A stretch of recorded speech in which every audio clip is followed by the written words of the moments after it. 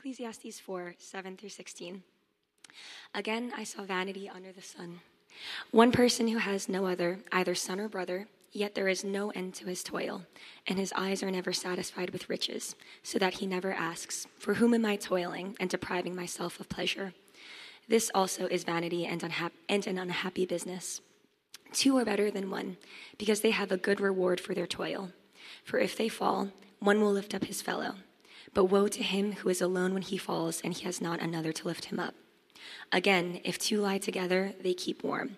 But how can one keep warm alone?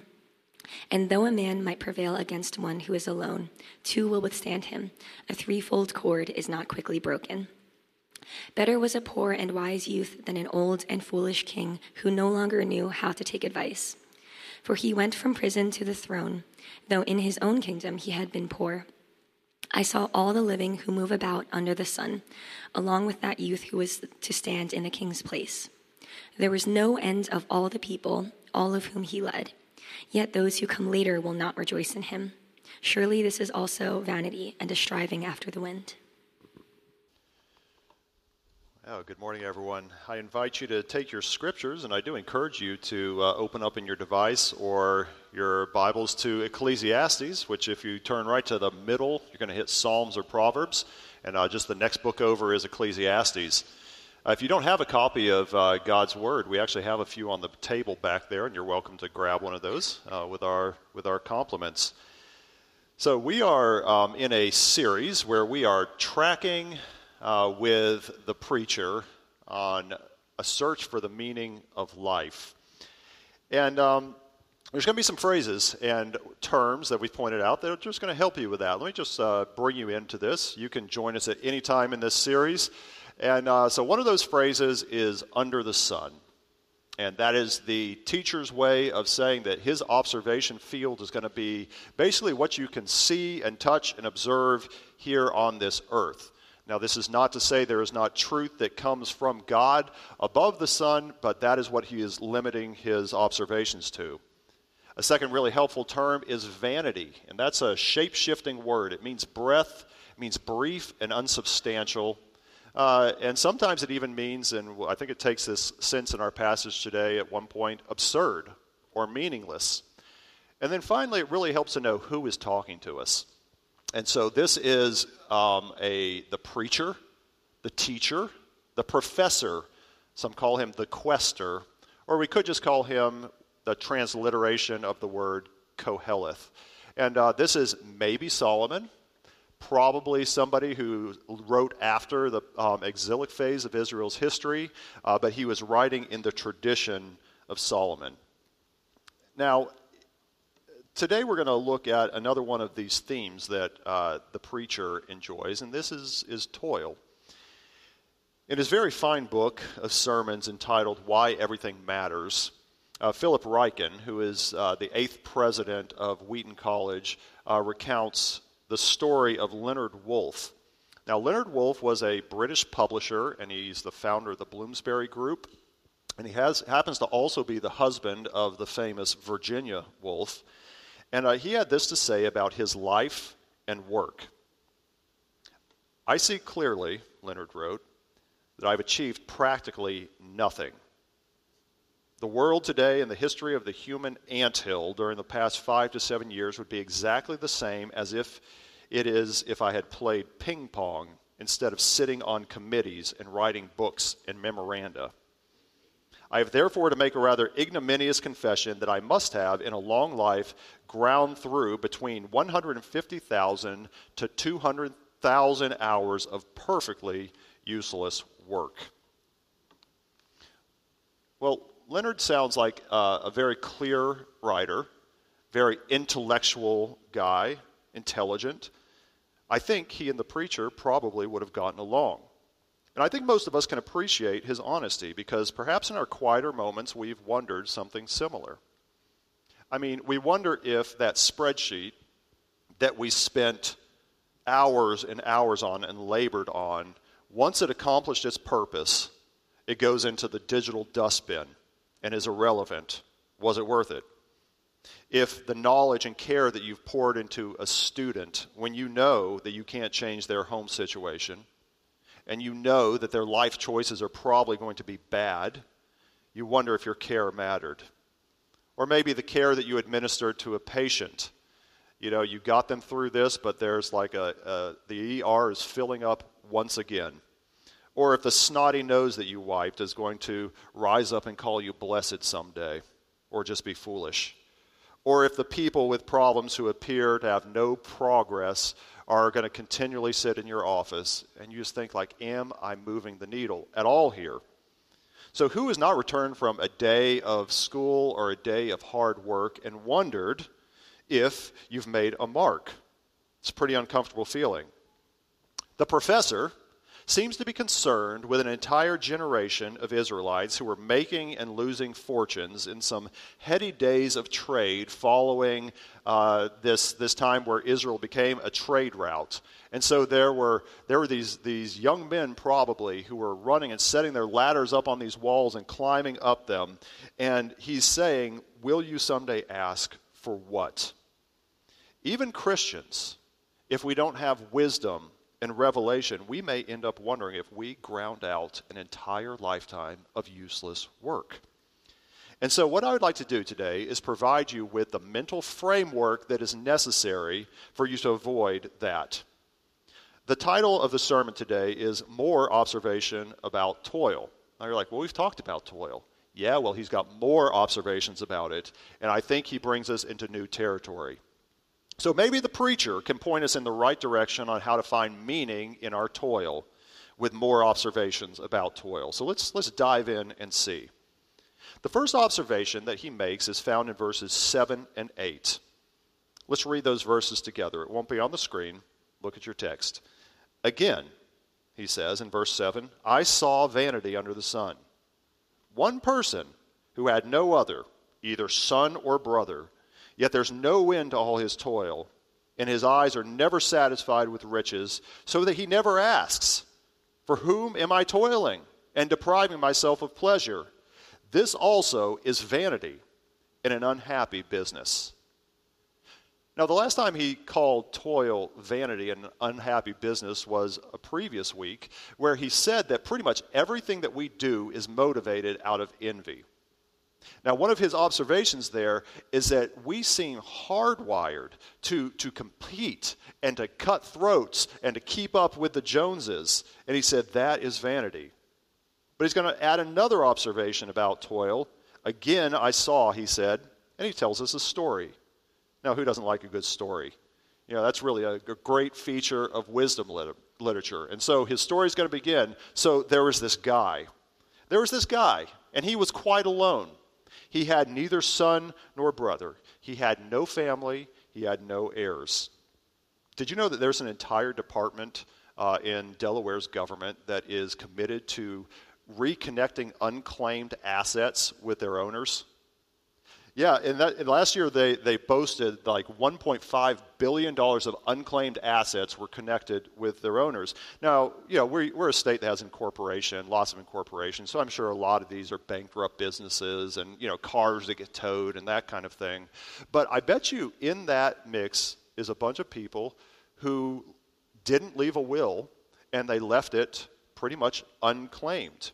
Now, some of those people were just bad planners, I'm sure. But some of them, I would imagine, are people who had no one.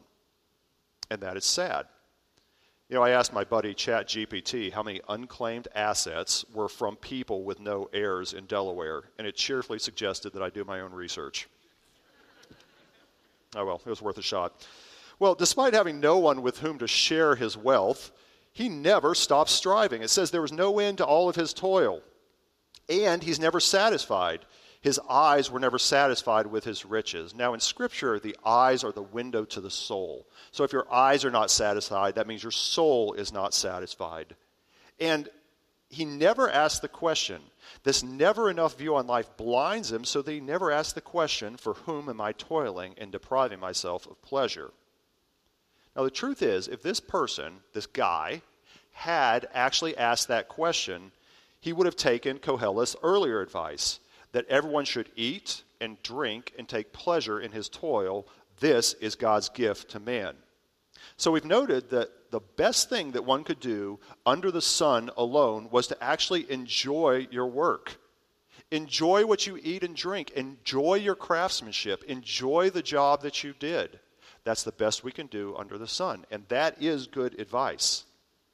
We also learned that those who allow God to speak into it, they take their work and all the gifts from God and they turn it to worship. They look through the window at God and they give thanks for it. And so there's actually something even more than this. But the very least that he could do is to take time to enjoy what he's earned. Take a vacation. Enjoy his assets because he has no one to leave it to. You know, I can't hear this without thinking of all the portrayals of Ebenezer Scrooge that I've seen over the years. Remember that scene where he's in a cold house eating his little crust of bread and cheese. And he didn't know he was sad and isolated, which is why he had to be awakened to that fact. But there's something else that occurred to me. This may not be a miser. Now, maybe this person in this story is a miser, but maybe he isn't. Maybe tragedy has bereft him of his family. Maybe he has no one to share it with, and there's nothing he can do about it. And so he's trying to drown his sorrow in work and gathering. In that case, he is a pitiable figure and worth our compassion. The question that he laments, or maybe the question that he never asks, for whom am I toiling, is a very good question, and it needs to be answered. Now, we're going to take this up a little bit later today, but it does push us in the direction that the rest of Scripture is going to fill out for us a little bit further. For labor to be good, it has to have a for whom. Without that, it is just sad. Now, he makes a second observation. So this first one is that it is sad and absurd to labor by yourself. All right? Then he moves on and he says, however, here's something better. So he's going to talk about the value of friendship. Toiling with somebody is better than going it alone. We find this in verses 9 through 12. I invite you to look at your text, verses 9 through 12. 2 are better than 1 because they have a good reward for their toil. For if they fall, one will lift up his fellow. But woe to him who's alone when he falls and has not another to lift him up again. Again, if 2 lie together, they keep warm. But how can one keep warm alone? And though a man might prevail against one who is alone, 2 will withstand him. A threefold cord is not quickly broken. So he leads off with a proverb here. 2 are better than 1. His advice is, don't go it alone. He immediately explains why 2 are better than 1, because they have a good reward for their labor. Now, this may be that a business partnership, if you've got one person who's good with numbers and one person good for a promotion, then they're going to have a lot more reward for their labor. Or maybe they just have the pleasure of having companionship and enjoying what they're doing more than they're isolated. But, if we're talking about meaning in life, it must mean more than just profit and pleasure, and point to the fact that it brings meaning to their endeavors. Maybe it means that partnership and friendship and community is good because it's how we're wired. It actually kind of goes with the grain. We have a God who is a communing God, and so we are communing creatures made in his image. It kind of gives us a shove in that direction, that this is a way that we have meaning. Now, the preacher is going to supply 3 examples of why 2 are better than 1. And all of them happen to relate to the dangers of traveling in that day. If you traveled, there was plenty to fear. You could fall into a pit or down a ravine and have no one to pull you up. You could freeze to death, or you could get attacked by robbers. Of course, he doesn't mean for this to stay literal like traveling dangers. These are all pictures. Falling into a pit is any difficulty that you encounter that you need help getting out of. Notice the scripture says they fall into a pit. The idea is not that they fall in together. The idea is that one or the other at any time could possibly fall into a pit. And maybe this will happen on more than one occasion. And having a friend, a partner, or a community to call is absolutely key. How often has you had a friend pull you out of an emotional time where you're really down and somebody comes along and they say just the right words? Or you're the one who does that for them. Or maybe it's some time where someone really got you out of a jam. God has really taken care of our family in the 10 years that we've been in Delaware. But one of the things that we have just had to deal with is the fact that we don't have family in the area. And so we don't immediately have somebody to call. It's kind of easy to underestimate the impact that this has. There was one time that my wife and daughters were coming back from about 40 minutes away from our house from a concert late at night, and they got a flat tire. All right, and they pulled into a Days Inn with like a completely flat tire. It had blown.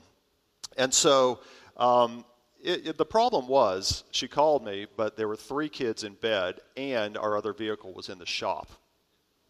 Okay, that's a pit. Like, what to do. It's late at night. So I called the dad of the friend that was with them, and like all, reasonable people, he had shut off his phone. And so once again, I was in my pit. Well, my next answer was this. I had just gotten back from a mission trip with Matt Jones. Matt, are you over here? Yeah, there he is. You remember this, Matt. We just gotten back from a mission trip. And traveling and losing your luggage together and, sleeping in hammocks, it kind of like binds you together. And so Matt was, high on my phone list. And so it's around 10:30 at night, and I call Matt. And I think I woke him out of a dead sleep because I had to explain 2 or 3 times what the problem was. And I sent him to the wrong hotel. So, and it was like 25 minutes away from the other hotel. And so eventually he gets the people I love most and brings them back around 2 a.m. In the morning. And my wife remembers asking him, do you know what's going on here? And he said, not really. But he did it. And he pulled us out of a pit.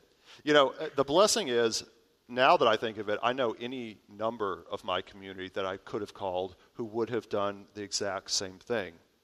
But imagine not having a single person that you could call. Freezing to death, that was a real possibility. Exodus talks about the fact that if you take a man's cloak for surety, in other words, like you got to leave your watch with the cashier or whatever while you run out and get your wallet. If you take a man's cloak, you got to give it back, or else he might freeze to death at night. So that was always a problem when traveling. 2 huddled together for warmth. There's nothing intimate about that. If you're out there, you did what was necessary to stay warm. Yeah, sure, this could be a marriage partner, but there's always that one that's the cold one. However, in that culture, it just wouldn't have intimate connotations. This was a traveling danger. And as the man who was helped by the Good Samaritan learned, there were thieves out there. And if you're traveling alone, chances are you could get beat up. 2 people would have a better chance at fending them off. And the next proverb cited may strike us as a little bit weird because we've been talking about 2 friends usually. A 3-fold cord, a 3-stranded rope is not quickly broken. The way that Proverbs tend to work, they tend to say something like this: if 2 are better, then how good will 3 be? In other words, this is kind of pointing us not just toward friendship and partnership, but toward community, toward alliances. One way to instill meaning in your work is to do it with people. Partnership is so much better than being alone. And again, that could be marriage, but it's not limited to marriage. This has to do with making alliances in life. I kind of thought about it for a bit, like, why would we not do this? Why would you not have friends? Why would you not make alliances? Well, for one thing, it's easier and quicker to travel alone, right? You don't have to worry about somebody else's point of view. You don't have to worry about their style, their opinions. You don't have to worry about their pace. You can go at your own pace. You don't need to communicate. You don't need to confer. It makes it a lot easier that way. However, this is a path to isolation. And like we just saw with the guy in the first illustration, isolation is sad. Friendship is better. Partnership is useful. And community is beautiful. As for the question, for whom am I toiling, which we said, hey, that's a good question. You need to answer that one. It's also a really good start here and points us in the right direction. But friendship alone does not cut the dilemma of the meaning in toil, although it is far superior. It is better than being alone. So we looked at toiling for no one is absurd and sad. Toiling with someone is much better. Then a final observation. Toiling for success is brief and unsubstantial. Let's look at verses 13 through 16 in your text. Better was a poor and wise youth than an old and foolish king who no longer knew how to take advice. For he went from prison to the throne, though in his own kingdom he had been born poor. I saw all the living who move about under the sun, along with that youth who was to stand in the king's place. There was no end of all the people, all of whom he led. Yet those who come later will not rejoice in him. Surely this also is vanity and a striving after wind.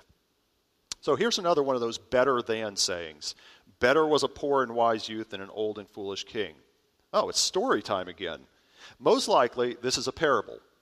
But chances it's very, very true to life. It's even possible that he was thinking about David and Saul. In that narrative, David rose from obscurity to take the place of a king who would not listen. However, in turn, David himself came to a place where he did not listen to his advisors, and he survived a coup from a crafty and foolish son. But anyway, no matter where we are in history, most people wouldn't have a hard time imagining where an old and foolish king, where a young person, crafty and hungry, rises up after him. Right off the bat, you're struck with a pretty unexpected thing about the characters. Usually, it's an old and wise man and a young and foolish youth. This is different. It's reversed. Most likely, there are two characters in this story. You've got an old and a foolish king who didn't know how to take advice. Now, what's interesting about that is he was probably foolish because he wouldn't take advice.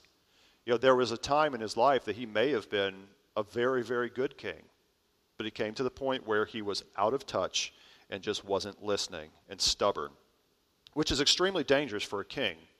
Remember, this is an autocracy.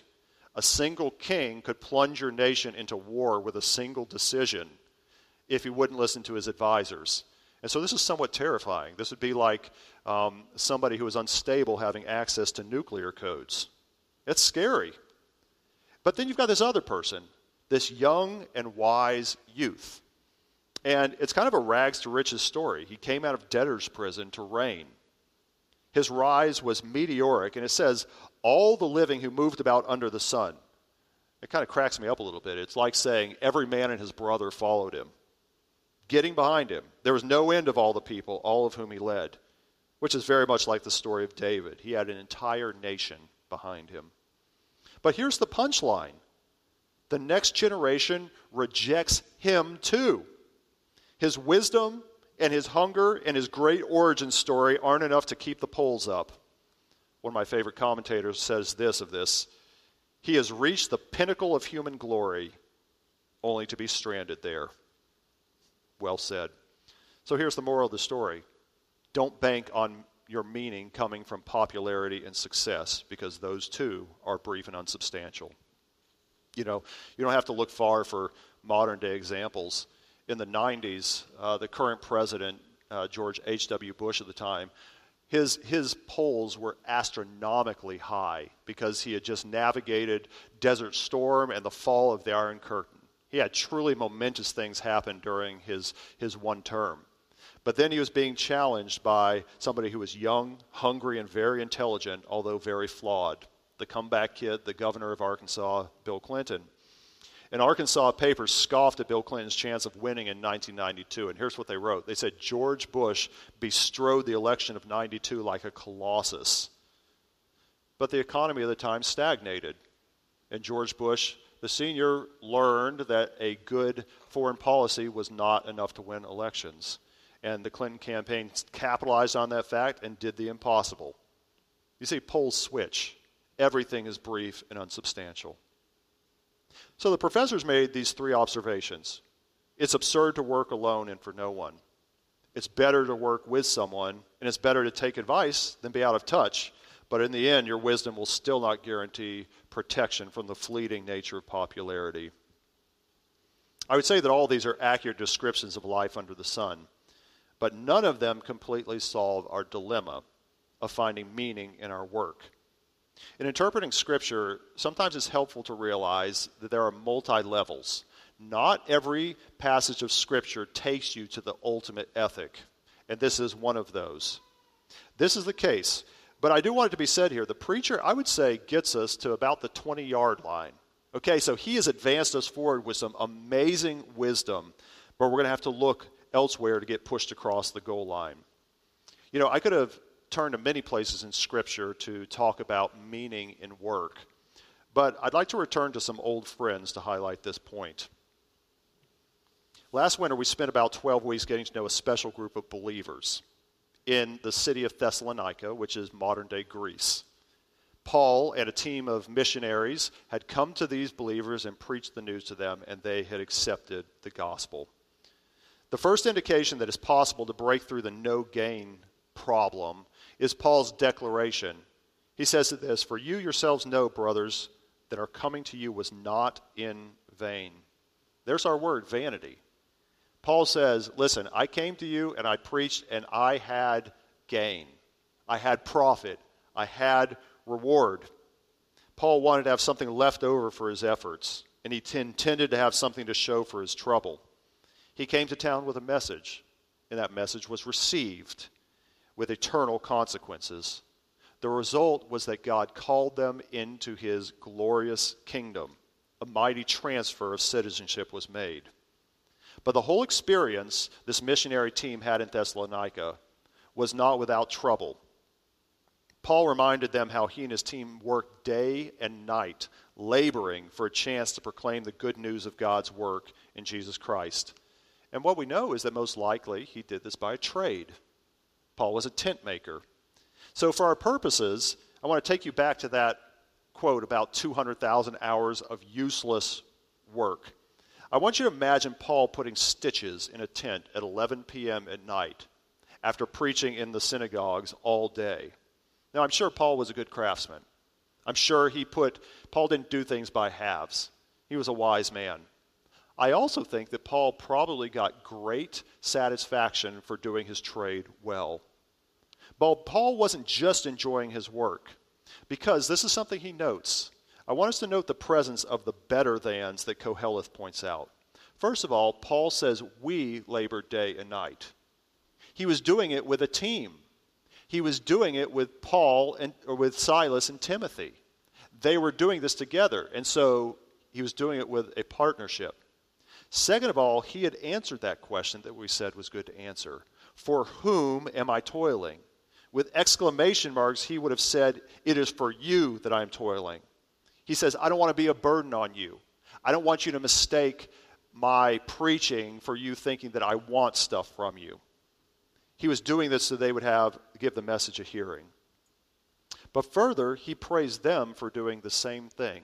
Look at the verse on the screen, verse 3 of chapter 1 of Thessalonians.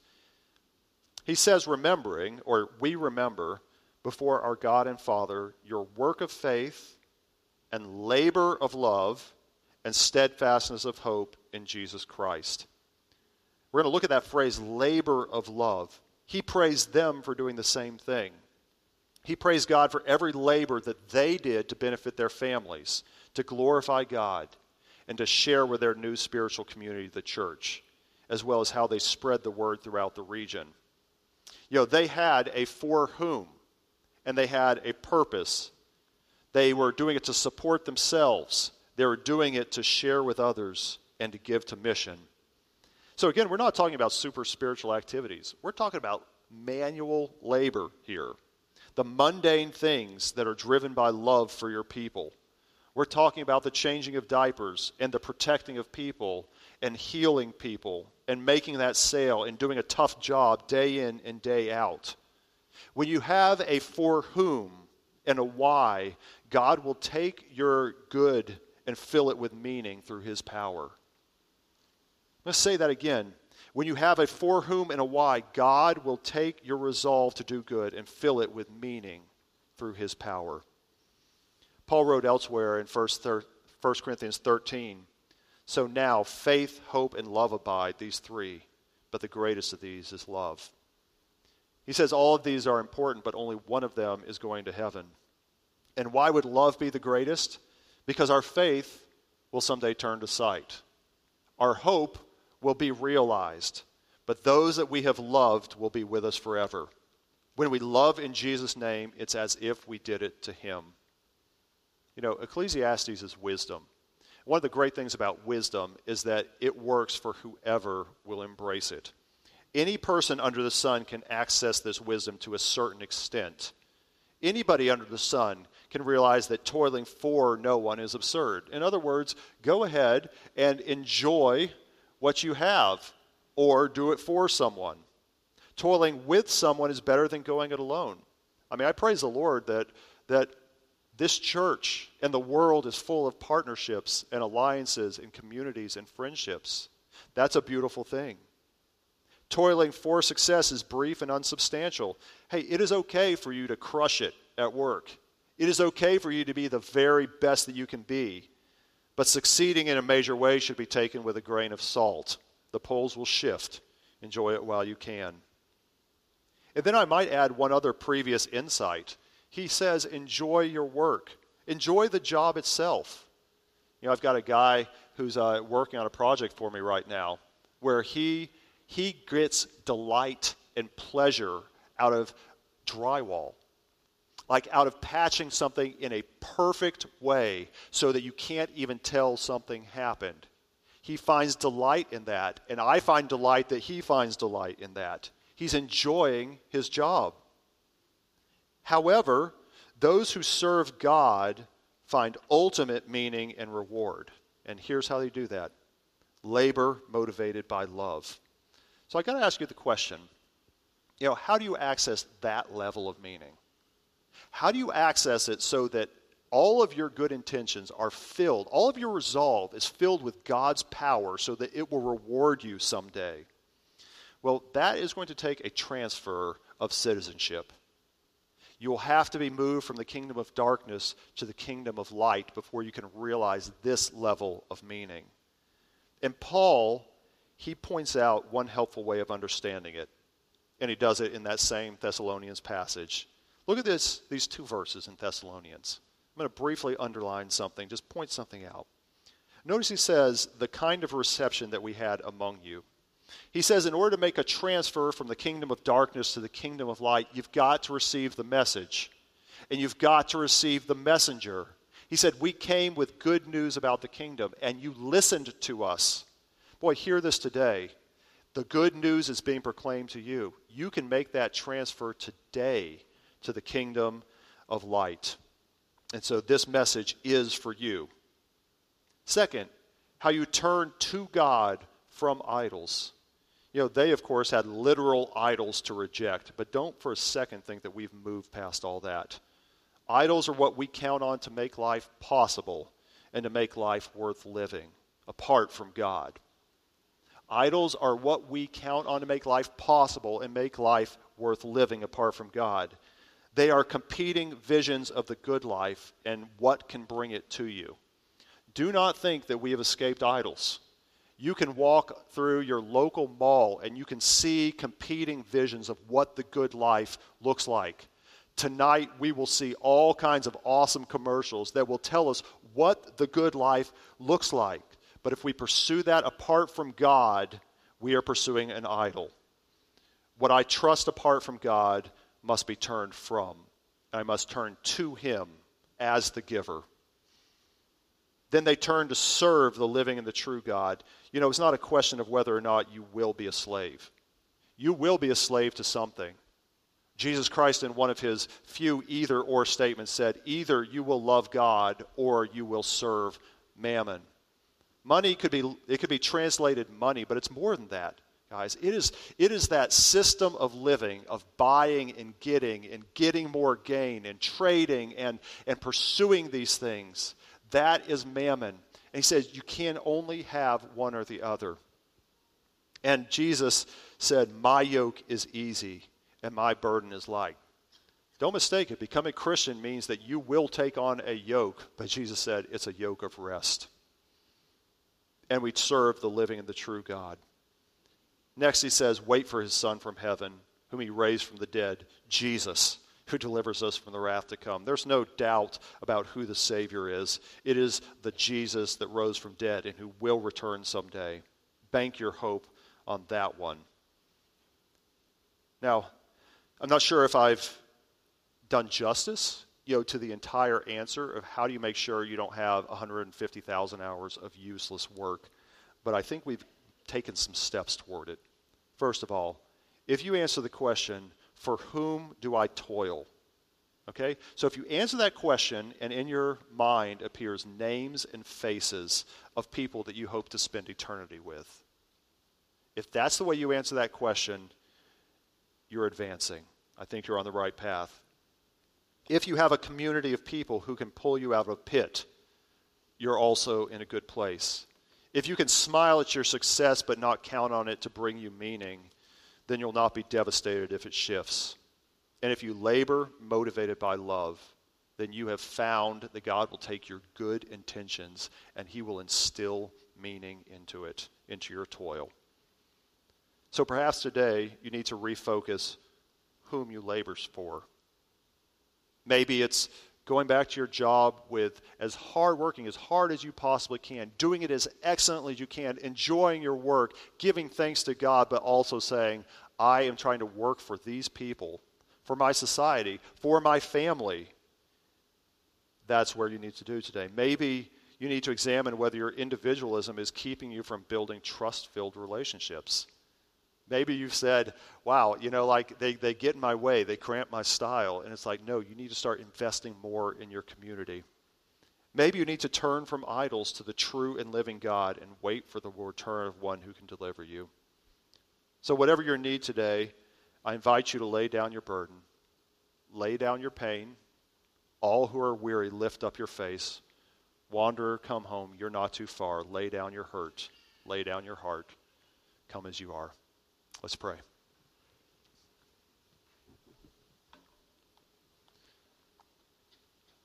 Father, I ask you would deliver us from 200,000 hours of useless work. I pray that you would give us the framework that we need to be joyful, busy, happy Christians who are motivated by labor, who engage in the most menial of things, realizing that our resolve to do good is something that you can glorify yourself and give us joy through. Oh Lord, do that for us. And we pray these things in Jesus' name. Amen.